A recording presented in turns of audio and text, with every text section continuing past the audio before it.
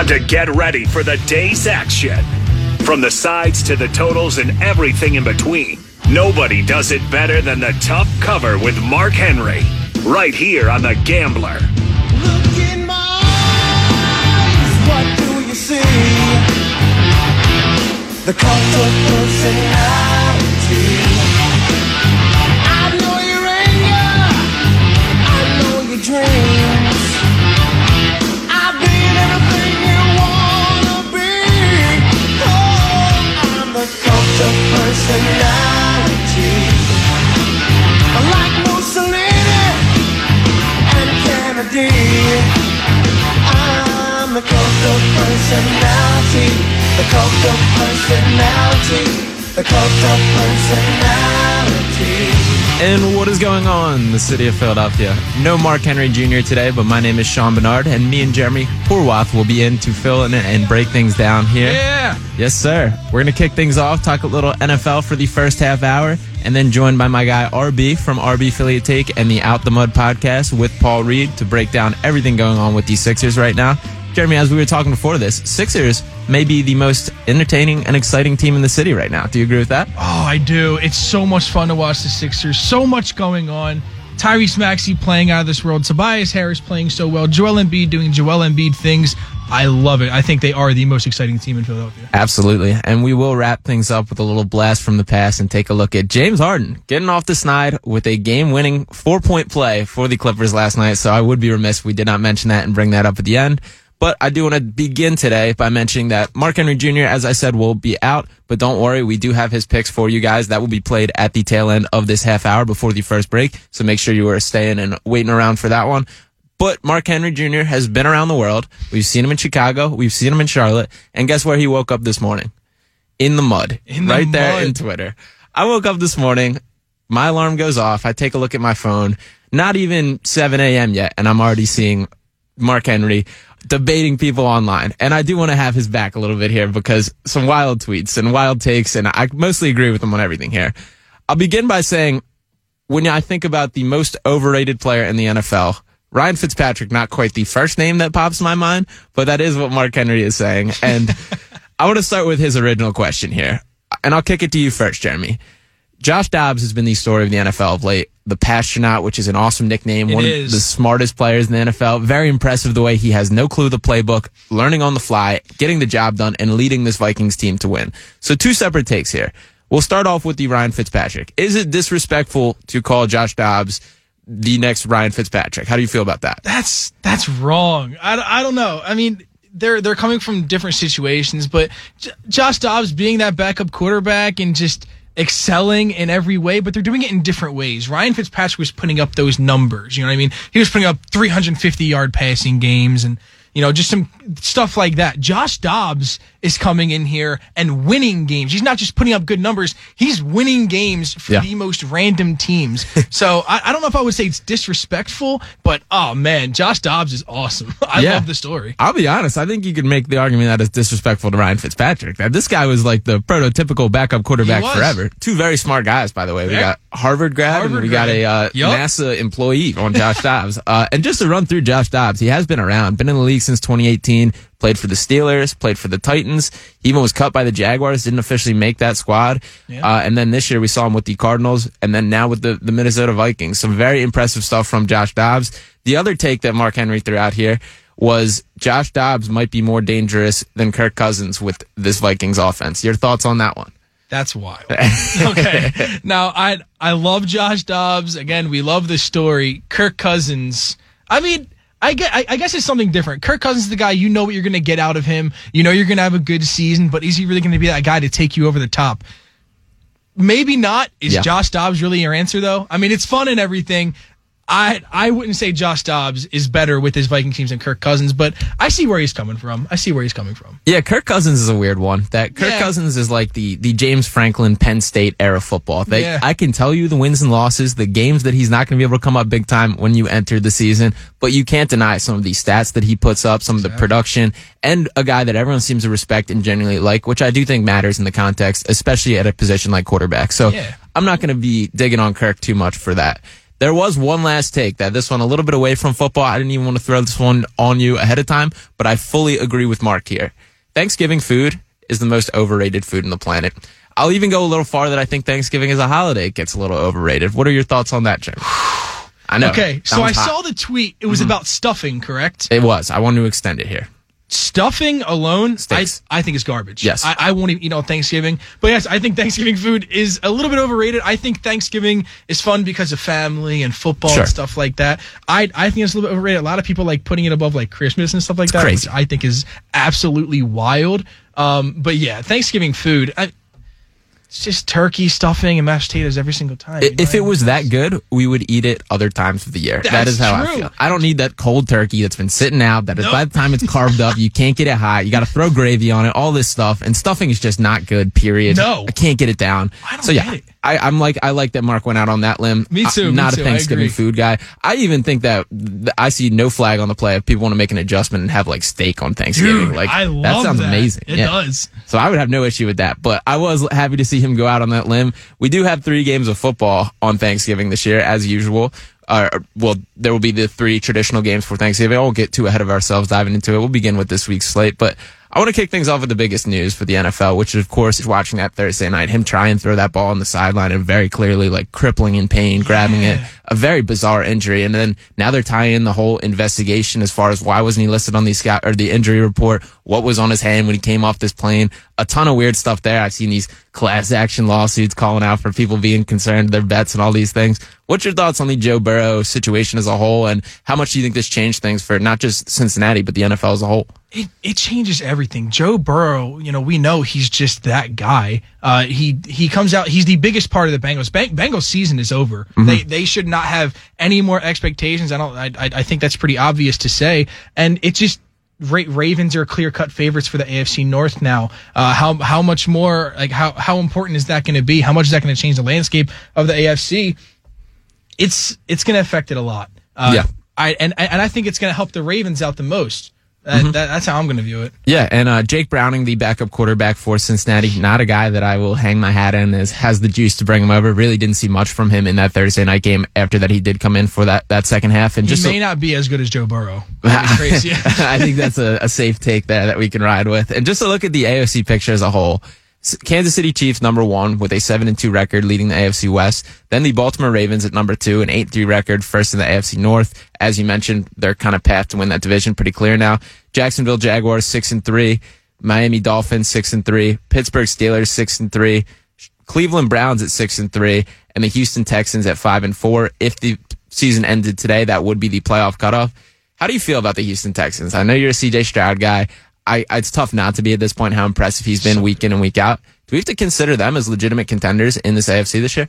I mean, I don't know necessarily about legitimate contenders, but because the AFC, you do have those top teams. I guess with Joe Burrow being out, it makes it a little bit more interesting. But yeah, when you have teams like the Chiefs and the Dolphins, I don't see the Texans being anywhere near them. I think they're a great mediocre team, and they have exceeded expectations. CJ Stroud was not supposed to be as good as he is right now. Yeah. I think you could actually involve him in the MVP conversation at this point. It's the real deal. It's so wild to say that. We didn't think much of this Texans team coming into it. I mean, at least I didn't. I saw this being a 2 or 3 win team, and someone that was on them really early was actually Mark Henry Jr. He's been all over Stroud, all over the Texans, been betting them week in and week out, and they are so much fun to watch. I don't see them being legitimate contenders, but throughout these next couple years, they have the foundation, and they're just going to continue getting even better.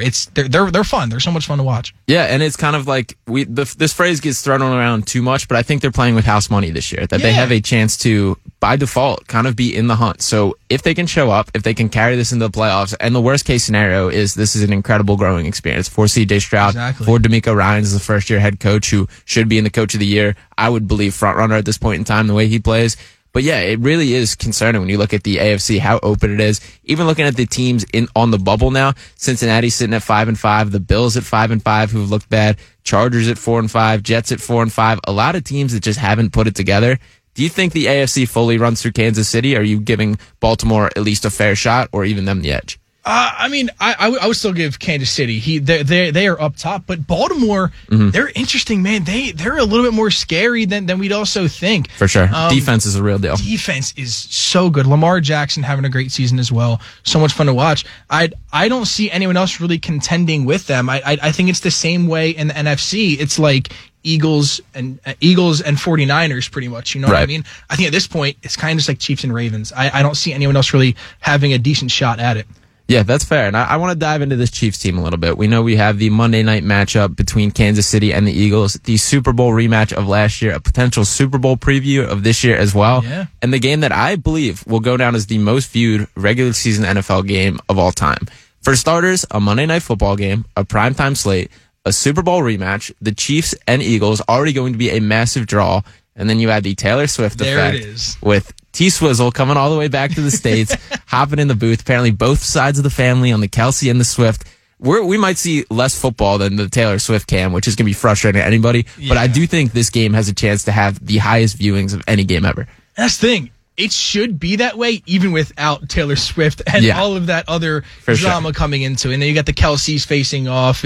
It's going to be an all-time fun game. And Taylor Swift, sure. If you're going to get some more fans in the NFL and make it more interesting, sure, why not? I don't hate it. But I don't think it's crazy to say that it's going to be one of the most watched NFL games. I think that's very true. Yeah, absolutely. And how do you feel about the game specifically? So the Chiefs are coming in as 3-point favorites. The over-under set at 49.5 or 45.5 in this one. Eagles plus 124 on the money line. What's your outlook for this game as a whole? So it's really interesting because these are both teams that are so different than how they were last year. Yeah. You know, Mahomes has slowed down a little bit and I wouldn't call him a game manager at any point, but he's not going out and just destroying teams, having 400-yard passing games over and over. He's game managing and just getting the win. Same thing as Jalen Hurts and the Philadelphia Eagles. They're doing the exact same thing. You don't see blowouts happening with either one of these teams like you did last year. And now you have two teams that have been playing a little bit conservative. Are they both going to come out aggressive this time against the other top team in the other conference? Hopefully that'll make the game a lot more interesting. It's going to be a close game. I'm hoping that the home field advantage is going to work out in the Eagles' favor, and I think that they can pull out the win. But either way, I don't think it's a bad thing if we get like a small loss. I mean, you're facing the other best team in the league, and again, just like how you brought up with the Texans, it's gonna be like a learning experience. For sure. I mean, this is like scouting how this could be in the Super Bowl. So I think the Eagles will pull out a very, very close win. Just because of the home field advantage.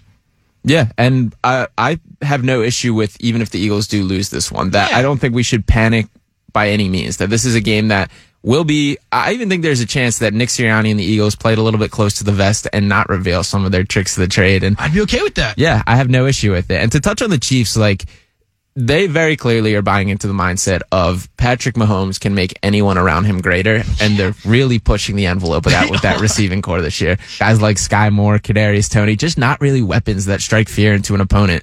And not that they miss Tyreek Hill as a whole. I mean, they obviously do because he's incredible, one of the best wide receivers in the league. But I feel like they overlooked it to a point of you still got to have somebody's there. Mm-hmm. And we've seen it time in and time out, year in and year out with different organizations. If you think about like the Patriots, them pulling out the guys like Chris Hogan and Wes Welker and Danny Amendola and these guys, Julian Edelman, that you have no clue of. There's teams that are able to pull out these undrafted guys that go under the radar. I don't think the Chiefs have hit the nail on the head with kind of going with this tactic. And they've also really bought in of kind of a defensive approach. That defense is the real deal, probably the best that we've seen in the Patrick Mahomes era. I think that's going to push this Eagles team a little bit. And I'll also say on the Philadelphia side of things, the bye week came at the absolute perfect time. Yeah. That Jalen Hurts having a chance to finally put his knee up, put some ice on that thing. He's got no brace coming back this week. And I think there's a chance that he can be rejuvenated. I was really concerned with the version of Jalen Hurts we saw in that final game, not from how he played, because he actually played pretty well still, but he just clearly looked in pain, was not moving around. And what makes him special as a football player is when he is that true dual threat caliber player, where he can take a guy on with his legs, pick up a first down with that, and still sit in the pocket, be composed, and just pick a defense apart. When everything is working for him, he can do both of those things. I think that knee was holding him back to a point where he couldn't. I don't need to see that Monday night, but I would like to see just a pain-free game and him looking in better shape. Yeah, I totally agree. And I think something else for the Eagles, I mean, it's very obvious, but Travis Kelce. We talk about how the Chiefs don't have the best receivers. Mahomes isn't throwing to the best guys, but you still have that Travis Kelce PTSD because Travis he just balls out every single game. You know he's going to want to do it against his brother. Who are they? With his girl in the crowd. With his girl in the crowd, around their family. What are some things that the Eagles can do to try to stop Travis Kelce? Who are they going to put on him most of the time? What are kind of your views on how they can stop him? Yeah, I wish I had a better answer for what the correct move is for that. Just to look at some of his props, over under for receptions is at 7.5 at plus 110, 74.5 for yardage, which I actually unfortunately like the over of both those things. That I do think they're going to force feed him pretty heavily. That we will see what this kind of looks like from the Eagles' perspective. They very much seem to be, both with Jonathan Gannon last year and now with Sean Desai, we're still seeing this bend but don't break strategy. Yeah. Which unfortunately opens the door for Travis Kelce to get all he wants under the middle. So I would like to see some adjustments throughout the game. He's a guy that is going to be the featured piece of their offense and is on a week-by-week basis. But yeah, I'm concerned with what they can even do. And he's leading the pack with touchdown odds, minus 110 on an anytime touchdown. Pacheco right behind him at plus 110. And Mark Henry Jr.'s favorite bet, and one that he will be mentioning when we go to the pick section, Jalen Hurts up to plus 125 on an anytime touchdown. That's insane. Surprising to see that value kind of swing the other way. That's creeped all the way down to minus 110 at one point. And I don't know if it's the knee that they're kind of buying into of taking that back a little bit, but I think that is good value this week. And Jalen Hurts, I mean, the last time that they played the Chiefs, Hurts had 3 rushing touchdowns on the ground, so I like that number quite a bit. If I'm remembering correctly, I remember Mark tweeted out a couple of days ago. I believe he got at plus 150 on a sports book that, quoting Mark Henry Jr., no free ads. He got at plus 150, That's which crazy. is absolutely insane. This is what Jalen Hurts does. We're not expecting him to go out and make get a 20-yard rushing touchdown. They get down to the 1-yard line every single game, and you get at least one brotherly shove a game for Jalen Hurts to score a touchdown. When you get at plus 150 odds, he's going to hit. It's going to happen again. I don't care about the knee thing. He has a knee issue. Oh, my bad. Maybe he's only squatting 550 instead of 600 now. Oh, but who's still there? Jason Kelce's still under center. You got this entire offensive line still there. Jalen Hurts is getting a touchdown again. I can't believe how disrespectful they are for Jalen Hurts anytime touchdown. Yeah, absolutely. And any other games you think jumping out to you? A couple specific that I'll kind of read off and that I like. The Texans is minus 6 against the Cardinals. As I mentioned, I think the Texans are the real deal. That I think this is under C.J. Stroud. I know Kyler Murray has brought some juice back into that Arizona organization as a whole, really. But I do think the Texans can come and take care of business there. The Jaguars minus 7 against the Titans intrigues me as well. Jaguars is a little bit of a put up and shut up time for me. That if they want to be considered this AFC threat, which they were hyped up to be coming into the year, now's the time. Put your foot on the gas and prove it. So I like that matchup as well. Titans not really going anywhere. The Commanders and Giants. Commanders 8.5-point favorites there. Anything jumping out to you? Oh, what's jumping out to me is Bills-Jets. These guys still fighting for their AFC East. Bills at 5-5, Jets at 4-6. The Jets can sneak into that second place spot and be possibly a game or two behind the Dolphins just like that. And the other one, we know me. Mark already texted about it earlier. Seattle Seahawks are playing football tomorrow at 4:25 against the Rams. And you bet I am all over the Seahawks. Mark, you're welcome. Love it. But Seahawks versus Rams, another game that I'll be tuning into being a secondary Seahawks fan at this point. Love it. I also like the Vikings. +2 on the spread, +120 on the money line. The Sunday night football game against the Denver Broncos. This could be an ugly Sunday night game. We're talking Josh Dobbs versus Russell Wilson, but I do think that the Vikings are cooking. Well, yeah. And I will say, in the Broncos' defense, they are coming off back-to-back wins. They do look like they're playing football. Now, never mind the fact that if the Bills just put 11 men on the field for that final kick, that I'm not speaking as positively about them. But they are in the hunt and still open for the taking. So they could absolutely get a win and try and make a statement there. I think I lean toward the Vikings in this one. It should be a good week of football. And we're starting to get down to this home stretch where each game matters. The playoff picture is being painted, and we're kind of having an idea of which of the cream is rising to the top, which of these teams are pretenders, which is cool. I think we can slide over and let Mark Henry list off his picks here, and we're going to go to break after this. On the other side, we're going to be joined by RB Philly Take to talk all things Sixers. Excited to pick his brain and talk a little bit. You know him from the Run It Back or RB Philly Take on Twitter. He also does the Out the Mud podcast with Paul Reed. Excited to get his thoughts, but first let's hear Mark Henry's picks right here.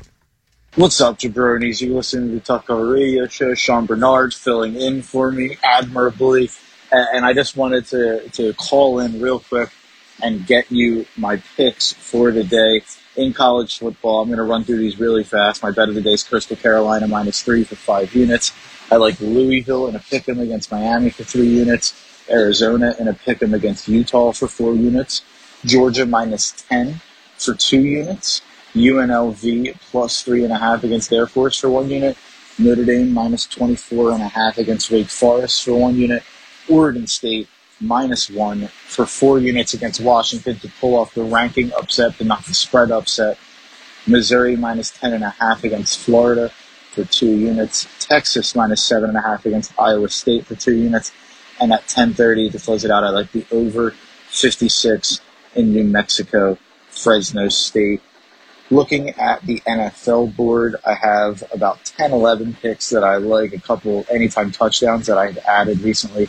I like the Cowboys -10.5 at the Carolina Panthers. They take care of business against bad teams. Jake Ferguson, anytime touchdown, +230 against Carolina. The Steelers +2. I grabbed that early in the week. I would still take it on the money line right now at the Browns. In that game, I also like Kareem Hunt, anytime touchdown scorer, +270. And I like Dorian Thompson-Robinson, anytime touchdown scorer, +550. Commanders -8.5 versus the Giants at 1 o'clock. The Chargers -3 at the Packers. The Jets +7 at the Bills. Josh Allen, anytime touchdown, +145. Vikings +2.5. Josh Dobbs, anytime touchdown, +275. Jalen Hurts, anytime touchdown, +150. Of course, is the best bet of the week. The teaser of the week is Cowboys -1. Commanders +1.5. 49ers -1.5. That's going to do it for my portion of the show here. Enjoy Sean Bernard on the Talk Over Radio Show for the rest of it. Thanks. The Gambler. Philly's home for all things sports gambling.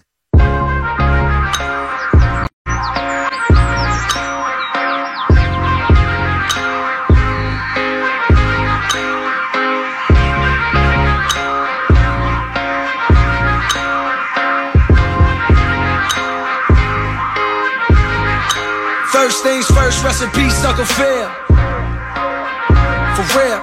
And we are back on this side with the Tough Cover Radio Show. Back to talk some Sixers, and with me and Jeremy to do that, I have a very special guest. He is RB Philly Take. You know him as the CEO and 76ers content creator of Philly Take with RB. He's also the host and Eagles content creator for A to Z Philly, as well as started the Out the Mud podcast with the Philadelphia 76ers' very own Paul Reed. So a guy that is killing it on every level, has been running the YouTube game for quite some time now, and a guy that I am happy to call a friend of mine. So RB, appreciate you for joining me tonight. How are we doing?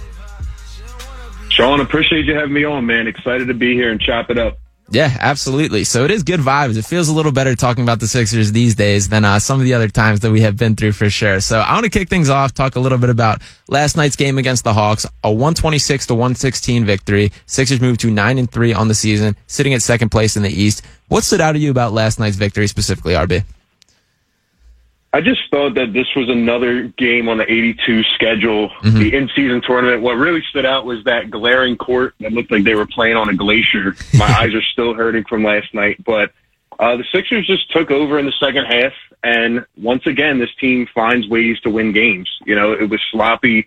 It was pretty ugly for, I'd say, 70% of the game. But just the way this team's able to will themselves together, Joel Embiid taking the ball down the stretch, a couple clutch buckets, and I think this team just knows how to win better than prior Sixer teams. And it's not like the Hawks are, you know, some championship level team, but on the road, in-season tournament, a little more to play for. I thought the Sixers did a good job closing it out at the end. Yeah, absolutely. I thought it was a nice, mature victory by the Sixers. And that's kind of a theme that I'm seeing is they feel like they're taking care of business in a way that I have not seen from them in past years, that it always felt like there were these random games where they just kind of did not show up. And now they're coming off 2 performances against the Pacers and the Celtics, which they did not play their best for sure. But there's a lot of games to be played. I thought last night was an example of a game that good teams win, and they found a way to do that. I also like that they acknowledged the in-season tournament, that they considered it a must-win. I think it's cool that they did that. What are your thoughts on the in-season tournament as a whole, RB? Are you in on this idea or still skeptical? I think I'm on the side of let's wait it out and see. I'm still a little confused on the overall incentive. I know there's financial play in it, but other than that, having a tournament earlier in the season, I get what they're trying to do, but it's not really similar to me when it comes to the play-in, because that's literally to get into the playoffs. There's a lot more on the line. I just feel like guys have to be incentivized, and I think some of these younger teams, ones that are probably out of it by, mid-December, January, those teams will play very hard. I'm not still sold on, some of the championship level teams going all in 20 games into the season or 10 to 15 games in. Yeah, it is going to be interesting, and I think my greatest point and theme on my take on things is I think the coolest parts of this tournament are still to come, that once we get past the group stage and start to see these elimination matchups, we will feel the intensity. But I like that the NBA is trying something different, and it is cool to see. I agree, the courts are a little much. The Sixers one specifically was painful in the eyes a little bit, but you know what? We'll take it where we can get it. And as far as the game itself last night, so Joel Embiid leading the way with scores, 32 points, 8 assists, 7 rebounds. That 8 assists is something that really jumps out to me, that we've kind of talked for years about where can Joel continue to grow as a player, that we've seen him be this dominant force defensively. We've seen him lead the league in scoring for 2 straight years, but it is that playmaking leap that we're seeing from him. Do you agree with that? And where do you think that is coming from? Is that a credit to Nick Nurse as far as the offense? Is that on Joel specifically, or what are you seeing in that area, RB? Yeah, honestly, I think Joel has hit that level of his career, that maturity stage, as you mentioned earlier, where it's all or nothing at this point. As great of a talent as Joel is, and I'm all in on him as a player, he needs to perform down the stretch in the playoffs, obviously staying healthy, but this team can't get over the hump. They have not gotten over the hump, and part of that is due to Joel, right, not being more versatile in other areas. So, yeah, I think it stems down from Nick Nurse, and having a chance to talk with him this past week, I can just tell he's so much more focused on the team aspect, and I think you're seeing that with this team relay down to certain areas. There's no ego on this team. There's no, it has to be me this night, or it has to be him that night. Joel's spreading the wealth. Tyrese is spreading the wealth. He's been cold a few games, but even the way Tobias Harris is playing, there's so many guys on this team contributing, and I think it's just different from the past. Joel has always been superior, but now he's putting more trust in his guys, and I think that really just is the tone that's set at the top. Yeah, absolutely. And as you mentioned, you did sit down with Nick Nurse this week on the Out the Mud podcast with Paul Reed. He said a lot of interesting stuff in that. And we talked a little bit about that the defense, they're less than 50% of their defensive sets have been put in place, that they still have plenty to learn. They're kind of adding things to the playbook as the season progresses. And one of the things that he said in that interview that was very cool to me is he's like, it depends on the matchup for what we learn. Like, if something's working, we change on the fly, adjust to that, and then that's something that we now add to our playbook, or we have, in the cards to pull out when necessary. When talking with Nurse, what was kind of one of the biggest takeaways that you had from him? Obviously, he talked a lot about the both personality side of things, coaching, but what was your just feel for what he's bringing to the Sixers team and your overall optimism for him? Well, before I say that, one thing I want to add on to what you just said is I think that showed in apparent fashion last night, right? They go with Jaden Springer, and he ends up playing 22 minutes last night. But why did he stay in? Because he was making such an impact on the defensive end. Even a guy like Daniel House, who's been up and down through his career here in Philadelphia, he goes for 14 last night. Nick Nurse stayed with what worked. And I think that's one of the glaring differences that we have seen this year as opposed to prior years. Doc Rivers would always have his certain rotations, his certain minutes, and guys would get subbed out no matter the circumstance. And I think now you're seeing Nick Nurse kind of ride with what works, and it's been huge for this team. But as it relates to Nurse, I think one thing I really picked up on, not even just on the basketball floor, but in general, is that he's very humble, man. He's very appreciative of his opportunities, whether it's coaching overseas or sticking in the G League for 10 years.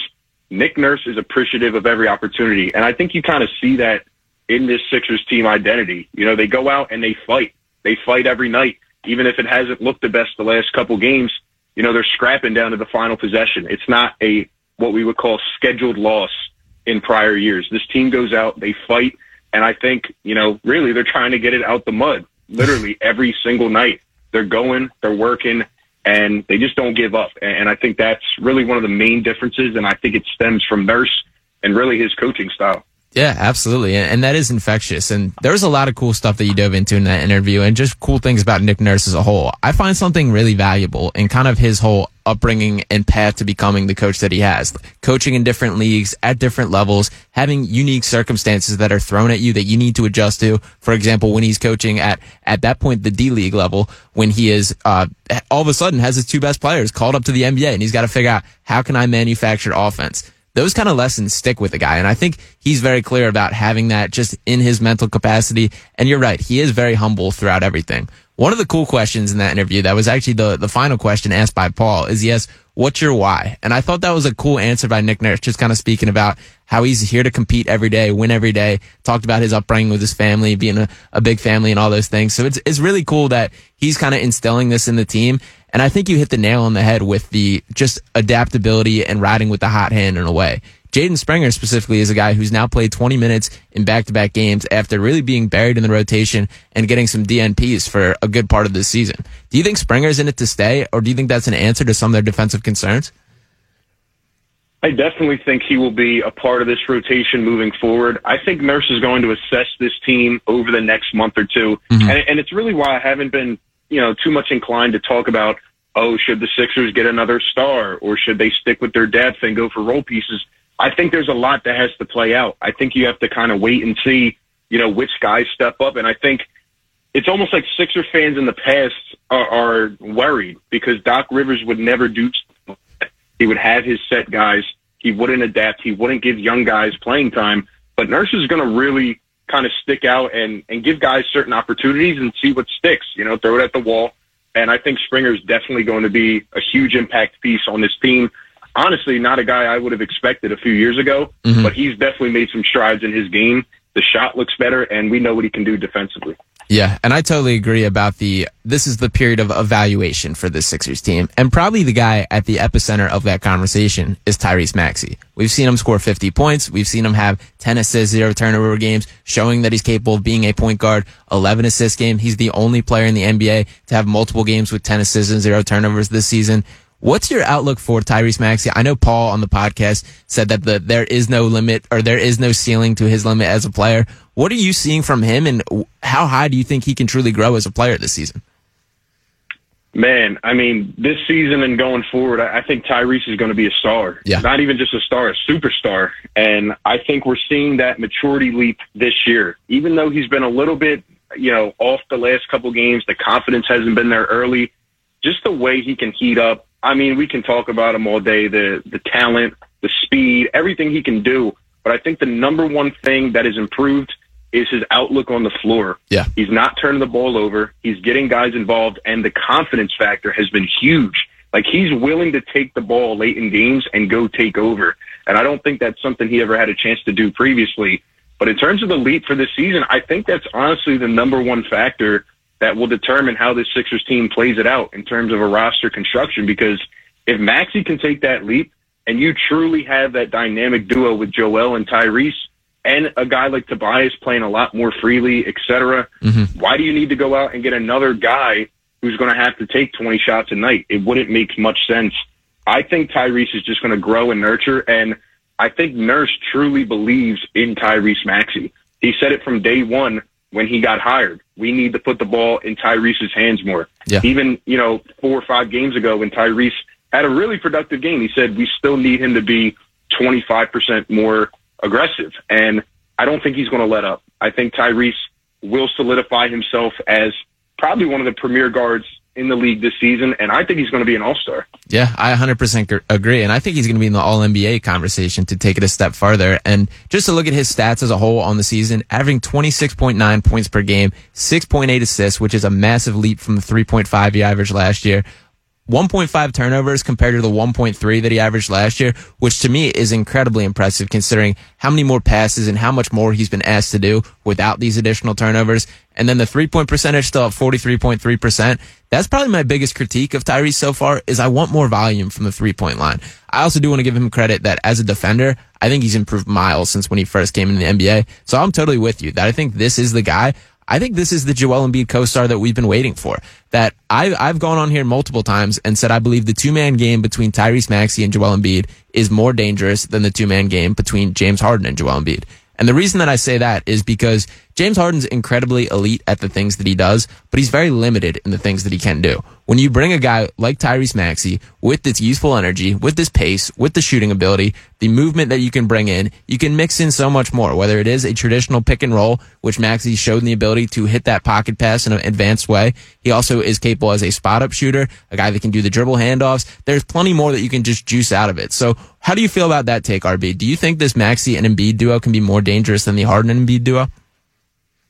Yeah, absolutely. And as crazy as it may sound, I think Tyrese is still scratching the surface because I think once he gets to that level of confidence where he's ready to do it every night, I think you can say goodbye to the rest of the league. Because how are you going to stop Tyrese, especially when he has a partner like Joel Embiid who demands so much attention, so much on the court?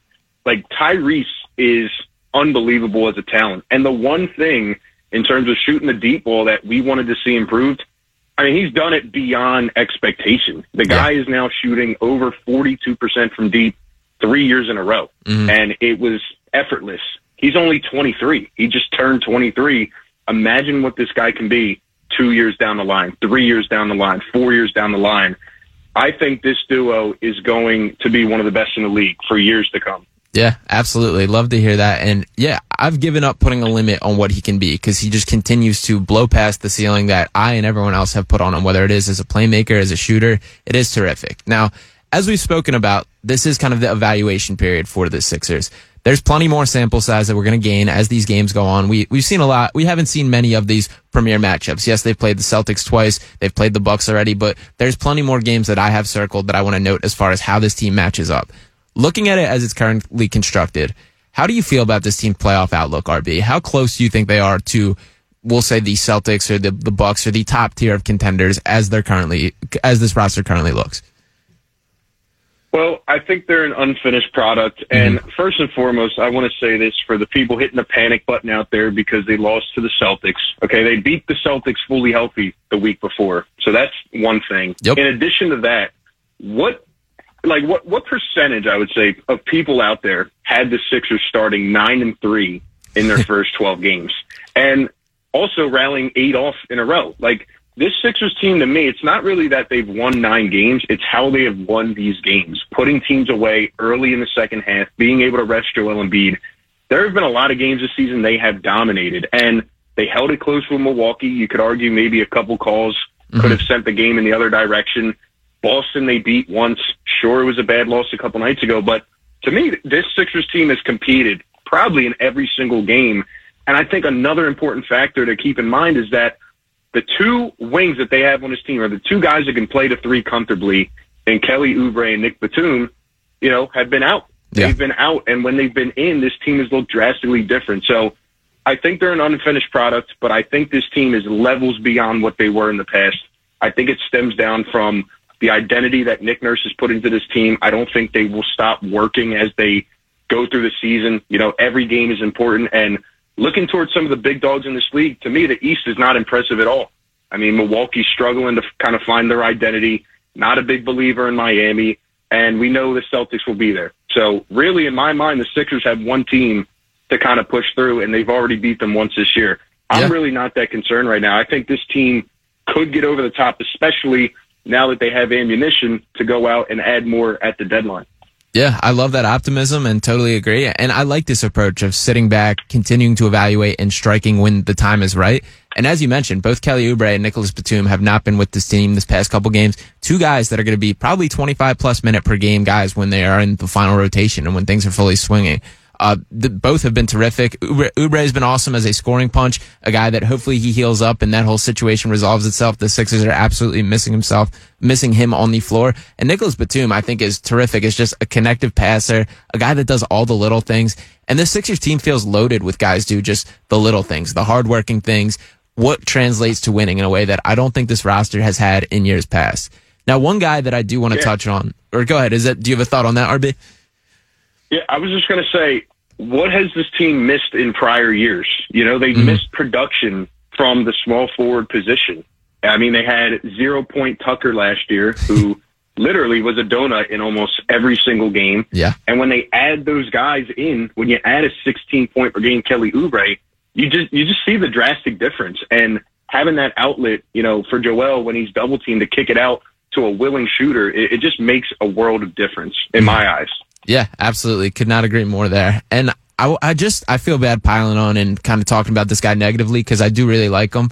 But DeAnthony Melton's become a point of concern for me with this team. And I do think he's a useful player. I would like keeping him around, but I don't think that you win a championship with DeAnthony Melton as your starting shooting guard. And what really is kind of perplexing me is this stat. Shout out Churl Bro Dude for tweeting this out. DeAnthony Melton at the rim this year between 0 and 3 feet is shooting 22.7% compared to his 3-point percentage, which is 41.9%. That's just an absurd difference. And he truly feels like such a reckless finisher and very just strange player that he has such important strengths when you talk about his defensive ability, his ability as a shooter, as kind of a floor spacer. He's a willing catch and shooter, but he also struggles as a guy that can create offense for other. The Sixers have kind of tried him as this backup point guard role, has not fully worked. He's shifted to more of an off guard role even with the second unit. They've kind of handed that responsibility over to Pat Bev now.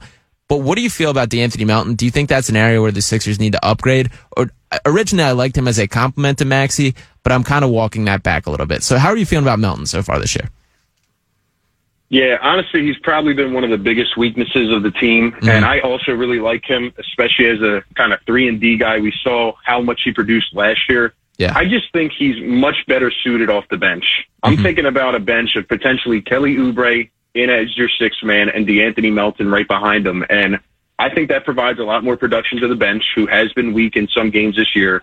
And honestly, I'd probably say that's their biggest area of need at this point. Maybe a combo guard, or maybe just a guy that can play off of Maxey. Because I've also noticed that at points, especially in the first quarter of games, it's like Maxey doesn't really have the ball in his hands a lot. And sometimes it feels like Melton is the guy handling the rock, and it just doesn't really make a lot of sense. I don't think he's being optimized in his best role right now. So I would much rather see him off the bench, and I do think the Sixers, Daryl Morey, will look to address that area of need. I think it's a huge one right now. Yeah, I totally agree there. And the trade conversations are going to begin to get louder and louder as we approach the deadline. I think the Sixers did the best thing possible with this Clippers deal, not only for ending the James Harden issue, but to stock the closet with assets, just be able to take a step back, look at this team, and then strike when the iron is hot. The biggest name out there right now is currently Zach LaVine, and there's been a ton of buzz. There is the connection with these Sixers, both in the Tyrese Maxey standpoint, that he's a New Balance guy and a Clutch Sports guy, as well as the Joel Embiid guy, that Zach LaVine's a Drew Hanlon guy as well. He's trained with Joel quite a bit. Do you have any interest in Zach LaVine to the Sixers, RB? I do, but I also don't at the same time. Mm-hmm. And what I mean by that is I just think it needs to play itself out. I think you need to see, one, if Tyrese Maxey truly is taking this leap into that next tier, and two, if Tobias Harris can continue to keep up this production. Because, as much as we've talked about Tyrese and Joel, let's not forget Tobias Harris, man. This guy has been stuffed into many different roles. He's been a great veteran locker room guy. And when it boils down to it, Tobias has been one of the most consistent players this year, even last night. The way he stayed physical going to the rim, he's averaging 20 a game. If these three guys can continue to average above 20 points per game, it almost makes me feel like going to get a Zach LaVine would be a waste unless you're playing him primarily off ball. I think that really the Sixers just need to upgrade the ancillary pieces, find the right role players as of right now. But then again, that could change in a month and a half. So I like LaVine. I think, people give him a bad rep sometimes in terms of his attitude and his defense. But honestly, I just don't think the fit has ever been there with Chicago, with DeMar DeRozan. I never really liked that combination. I think he'd be great here in Philadelphia, but it's all about what this Sixers team needs. And I think you just have to evaluate that as you look forward the next month or two. Yeah, and that's an excellent point as well. And it is nice to not have this rush that they're not searching for the deal or still trying to make a James Harden trade. I do agree with you. I think LaVine gets a worse rep than he deserves, that he is pretty efficient as an off-ball shooter. I think if he bought into the role of being that third piece next to Tyrese Maxey and Joel Embiid, that I would love how it looked in Philadelphia or how it would look with this team. But I think my greater concern is still on the defensive end, which he would not be an asset. That's where I still kind of circle and sitting back is if they do need an OG Anunoby archetype of player, or even a Pascal Siakam, like, I still remember Jason Tatum dropping 50 on us in the playoffs and that ending our season. And I still haven't seen a clean fix for how that can get better. So I think I lean towards the defensive side of the ball being a little bit more of the priority, but also it's very clear that they do need a secondary ball handler to some extent. So how do you feel about that? Would you weigh defense a little more, or would you say a Zach LaVine type or that style of player is something you'd be more interested in at this point in time? No, I'm in agreement with you there. And even going back to something that Nurse said on the interview on the podcast, he said, we don't have truly a lockdown guy. Yeah. And even Daryl Morey has spoke recently saying in the playoffs, you need two-way lockdown players. You need guys that can do it on both sides of the floor. And when you get to the playoffs, when the bright lights are on, you need a guy you can stick out there and have, really a lot of certain confidence that that guy can go and lock up the Jason Tatums of the world, or, the Jimmy Butlers or the Giannis or whoever it may be. So I agree. I think the Sixers need to go out and honestly, prioritize defense in the playoffs. As long as they have a healthy Oubre coming back and a Batum, guys that can knock down shots, they need a lockdown defender. And they also will need some help at the backup one. They will need some more ball handling. And honestly, a guy that kind of fits that archetype right now, who's been hot on the trade rumors, is Alex Caruso. I know it's early, but, a player like that, who I also think would fit Nick Nurse's system perfectly, be able to switch a lot and really just have that hunger in terms of attacking the ball, especially on the perimeter. Yeah, that's awesome. And a ton of reason to be optimistic about the Sixers team. It truly does feel like better vibes than some of the times that we've been through. Hopefully more to come. RB, I appreciate you taking some time to chop it up with me today. I know I mentioned you got the Out the Mud podcast with Paul Reed. Plenty of other big things with the Sixers world and with the YouTube stuff you got going on. Just take me through everything you got on your plate as far as content right now. Yeah, man. So you can find all my Sixers content on YouTube, Philly Take with RB. You can find my Eagles coverage on A to Z Philly on YouTube as well. I have the Out the Mud podcast with B-Ball Paul. We'll have some special guests coming up on there. And really, you can just find me on Instagram and Twitter. I'm always on there active and, just putting out as much content as possible.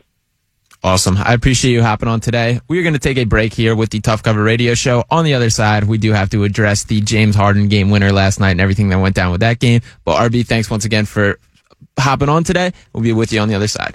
That's facts.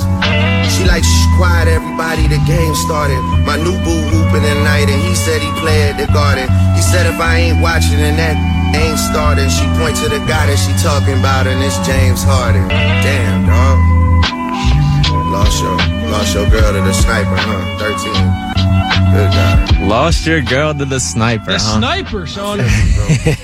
Shout out to Drake for a little James Harden dropping that. And James Harden taking the souls of the Houston Rockets last night. That one had to feel good for him.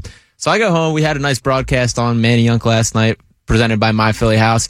Watched the Sixers game with Sean Brace and then Gerald Colton for a little bit after. I get home for the tail end of this game, and I see James Harden just absolutely snatching the soul of the Rockets with a step-back three-pointer, a 4-point play. He needed that so badly, and he got it. We have the audio that we're going to play right here, and I want to talk a little bit about it, Jeremy. Clippers. We are in bonus play. Leonard. 9 to shoot. Harden. This is for the lead. Oh, he put it in! Count it and a foul! Oh, my goodness! Vintage James Harden right there with the step-back three. I had a surprising feeling when he hit that, Jeremy. You know why? Why's that? I felt good for James Harden that he hit that. And I can't believe that I had that in the tank after all this. But I really did feel that way, that he desperately needed to see one go through. As much as this Clippers team has been a mess, and I still doubt that they have any potential to fully get it to a true championship contender, they're not as bad as they've been playing. They will figure this out to some extent. So how do you feel about this Clippers team as a whole? Now that the dust has settled a little bit, what's your kind of feeling on James Harden right now? Kind of like what you said, how like you're a little bit happy for him. I feel like he's been going through so much as of recent. Stuff that he created for the record. He created, yes, for sure. James Harden was one of my favorite players, and it seemed like I just despise him now. But it was kind of refreshing to see James Harden actually get a win on this Clippers team. I mean, it took 5 games to finally do it, but they did it. And we'll see how the rest of the season goes. There's a lot of different drama still going on there. Russell Westbrook now being asked to come off the bench, by the way. Yeah, and I actually respect that out of Russ. So do I. Russ, you can have your complaints and doubts that he can ever contribute to a championship contender or that his play style at this point in career can really translate to winning. Those are all fair. But the thing that I'll say about Russell Westbrook is I have a ton of respect for the way he's swallowed his pride. He adapts to whatever team he's on. He wants to win. and he leaves it out there on the floor every single night. That he competes hard, he plays hard. None of his issues are due to effort or energy level or unwillingness to play a certain way. That's not Russ. Now, he's not a great shooter. He turns the ball over too much. There's things to point out with his play, absolutely. But I do have a respect for Russ that I don't think I had a couple years ago. So I do think it's cool, and I think it's the right basketball move for him to come off the bench for this team. I don't think we saw it coming. I mean, seeing how he was in OKC, just putting up triple doubles over and over, being that kind of player, we didn't see him. I would have never guessed that he was going to be in this type of role, and it's nice that even he notices it and he knows what he's doing. He's being a good team player. And by the way, the other guy in that trade, PJ Tucker, right there, 15 minutes last night. 0 points, 0 rebounds, 0 assists, 0 steals, 0 blocks, was a minus 24 on the game in 15 minutes of play. And James Harden, to give him his full love on the night, by far his best game with the Clippers. 24 points in 34 minutes, also added 9 rebounds, 7 assists, shot 8 of 11 from the field and 2 for 4 from 3. That's the James Harden that they were expecting to get in this deal. You can really make a compelling case that James Harden helped the Sixers team if you really want to go there. That he, A, got Doc Rivers fired. That was the leading part in that. He, B, brought back these talented players in the trade, like Nicholas Batum, like Robert Covington, Marcus Morris, who is unfortunately cooked and not going to bring him. But KJ Martin I like and have not seen enough of yet. Also added these draft picks, which lead to the Sixers to have these potential moves to make in the future. So I think I'm viewing James Harden in a little more positive light than I think I did. And that is mostly due to the leap that Tyrese Maxey's making, the way this Sixers team is still playing well. And these are, as I mentioned, issues that James Harden created. It's not like he's the victim in any of this, but it is kind of cool that he is finding his stride a little bit with the Clippers, that he had that moment. I think he and Clippers Nation as a whole needed that more than any regular season win of anybody all year. The 0-6 kid since he got there. So cool to see him knock that down there. Yeah, I mean, and something else with James Harden, it was just, he did. He just really needed that. Yeah. He just really needed that kind of game. And cool that Kawhi deferred to him on the play, too. That we saw Kawhi, kind of playing it up, and then more energy than I've seen from Kawhi in a celebration, ever. I've seen that guy not being show as much expression when he won the championship as James Harden hitting that shot. So I do think these guys are consciously trying to make it work. I'm happy that this is not a team that I have to follow on a day-to-day basis or report about and watch, but it is an interesting little experiment that we're going to be watching from afar, and I will absolutely be paying attention to. So Clippers sitting at 4-7 on the year. The other game that jumped out last night that I caught the tail end of when I got home was that Phoenix Suns game. Kevin Durant down the stretch. It was Phoenix Suns versus Utah Jazz. Kevin Durant down the stretch just showed that he is still that dude. We've yet to see the big three of Bradley Beal, Devin Booker, and Kevin Durant step on the floor together. It was supposed to be last night, and then it got pushed back once again. I think they're going to have an issue building some chemistry with the fact that we have not seen him yet, and I still don't see how these guys are all going to play on the same floor at the same time. Yeah, because they're all, I don't want to say very similar players, but they're all shooters. You know what I mean? They take the ball, they have their own control, and it's going to be weird trying to see them build that chemistry. I totally agree with you. Yeah, and Bradley Beal's probably the biggest question mark for me there. That there was a point in Beal's career where he was the real deal. He was a scorer. He was that guy. He could defend at a high level. And then he kind of went through these years where some of it was absolutely effort. Some of it was not having motivation because the Wizards were such a nothing organization for several years. But he really just kind of lost that drive after he was a scoring champion for a period of time. He had these accolades individually. And there was a stretch in the John Wall day where they were competing in the playoffs and really a fun team to watch. And I'm curious what version of Bradley Beal still exists. Is he still that guy in there and just did not care these past couple years? And Kevin Durant, as I mentioned last night, 38 points, 9 rebounds, 9 assists, 15 of 22 from the field, and 6 of 8 from 3. It's ridiculous. Filthy. I also want to give some love to Devin Booker, who's really taken on the playmaking just responsibilities for this team. He finished last night with 24 points and 15 assists. That's pretty nuts from Devin Booker, ripping a 15-assist game.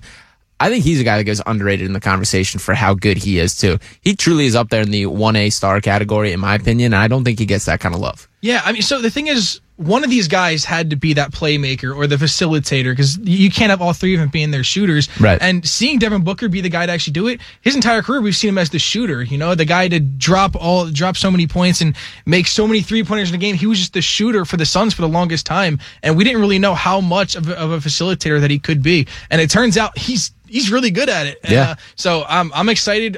When Bradley Beal comes back, maybe he can still have that role of just being that shooter, and maybe he doesn't have to facilitate as much. And I think it's going to be really interesting. Devin Booker, heavily underrated. I a lot more respect is being put on his name now, and hopefully he can keep up with the playmaking. Yeah, and I do think he will, and he's going to have to for that team to function as properly constructed. I'll also give a little shout out to Eric Gordon, who's been very good as well. He's a guy that has some juice left in the tank, he's past his prime for sure, but he can still play and still has legs. He still moves at a level which wasn't really sure he still had. So shout out to Eric Gordon for being a little bit of a glue guy for that team. And just to look at these standings as a whole, it's obviously still very early in the NBA season, but we'll start at the Western Conference.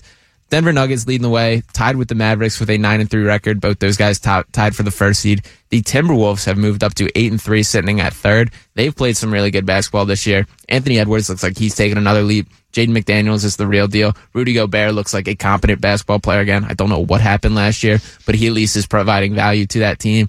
The Oklahoma City Thunder sitting at 8-4.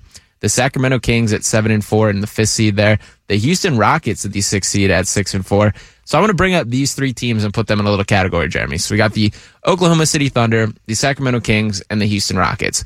All teams in interesting, I guess, paths as an organization. If you had to pick one of those, out of those three teams, which of those do you think end the season highest in these Western Conference rankings? So I can't involve the Rockets in there as much as I'd want to. I just don't see them keeping up the success they have right now. Okay. So I think it has to be between the Kings and Thunder. I think it's going to be very close for the rest of the season. But I think I'm going to go with the Kings at this point. I think it's De'Aaron Fox's time. He's finally going to be like that star player, and with Sabonis over there too, I think that they're just going to be a team that is going to be able to compete in this Western Conference. Not saying anything away from the Thunder. I mean, I think they're still going to be a very good team, but I think De'Aaron Fox is really going to take that next level step. Yeah, that's fair. And they're the team that had the most success last year. Sacramento finished as a 3 seed last year. De'Aaron Fox leading the league in fourth quarter scoring and clutch time scoring last year. Sabonis has looked very effective again this year. Triple-double kind of machine on a nightly basis. So they got a lot of good going on there. I will say I think this Rockets team is around for the long haul a little more than I think a lot of people do. That the way they're playing, I think Ime Udoka made a terrific coaching decision in making Alperen Sengun the primary playmaker. That's my boy.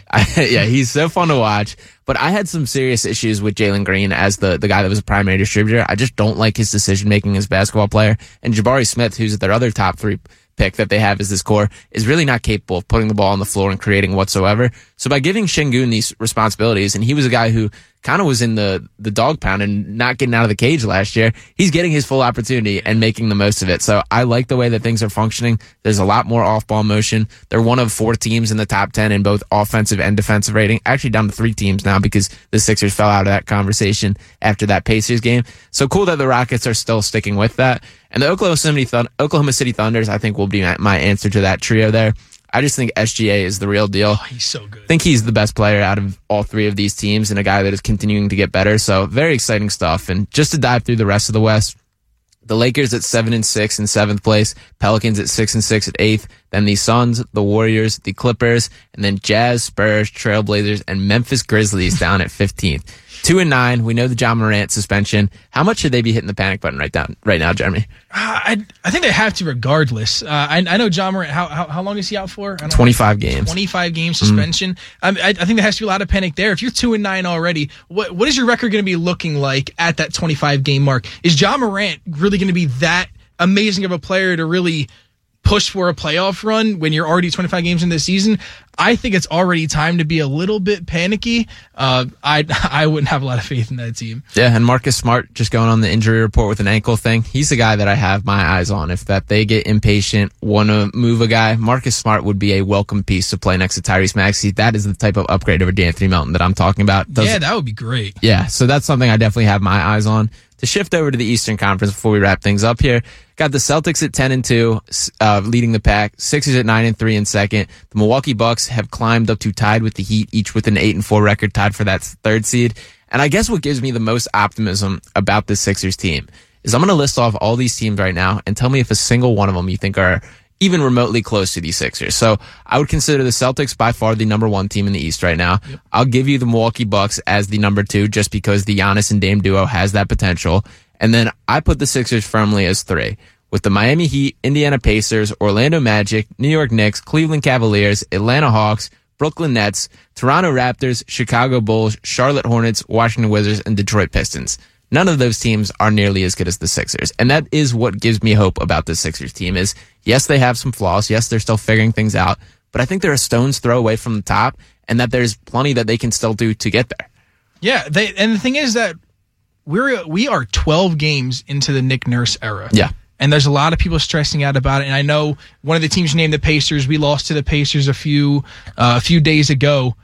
But this team is really good. Yeah. Like, they are exceeding expectations. Again, 12 games into the year, they're doing better than the Milwaukee Bucks with Dame Lillard and Giannis. They got a better record than them. Mm-hmm. I have a lot more faith than I guess a lot other fans. But they look really good. The only team that, and I wouldn't even say is really that worrisome, is the Pacers and Heat. It's really just those two. But the Pacers got to die down at some point. They're scoring an insane amount. They have to die down somewhere. There's no way. And the Heat are just going to be that fine number 4 seed. I think they're going to sit there the rest of the time. And I don't see anyone else having competition besides the Celtics and the Bucks. Yeah, and plenty to be excited about. The Sixers will be back in action tomorrow at 3 o'clock against the Nets, and then have their final in-season tournament group stage matchup against the Cavaliers on Tuesday. So make sure you are locked in and ready for that. Also got the Eagles Monday night game against the Chiefs, which there'll be all eyes on.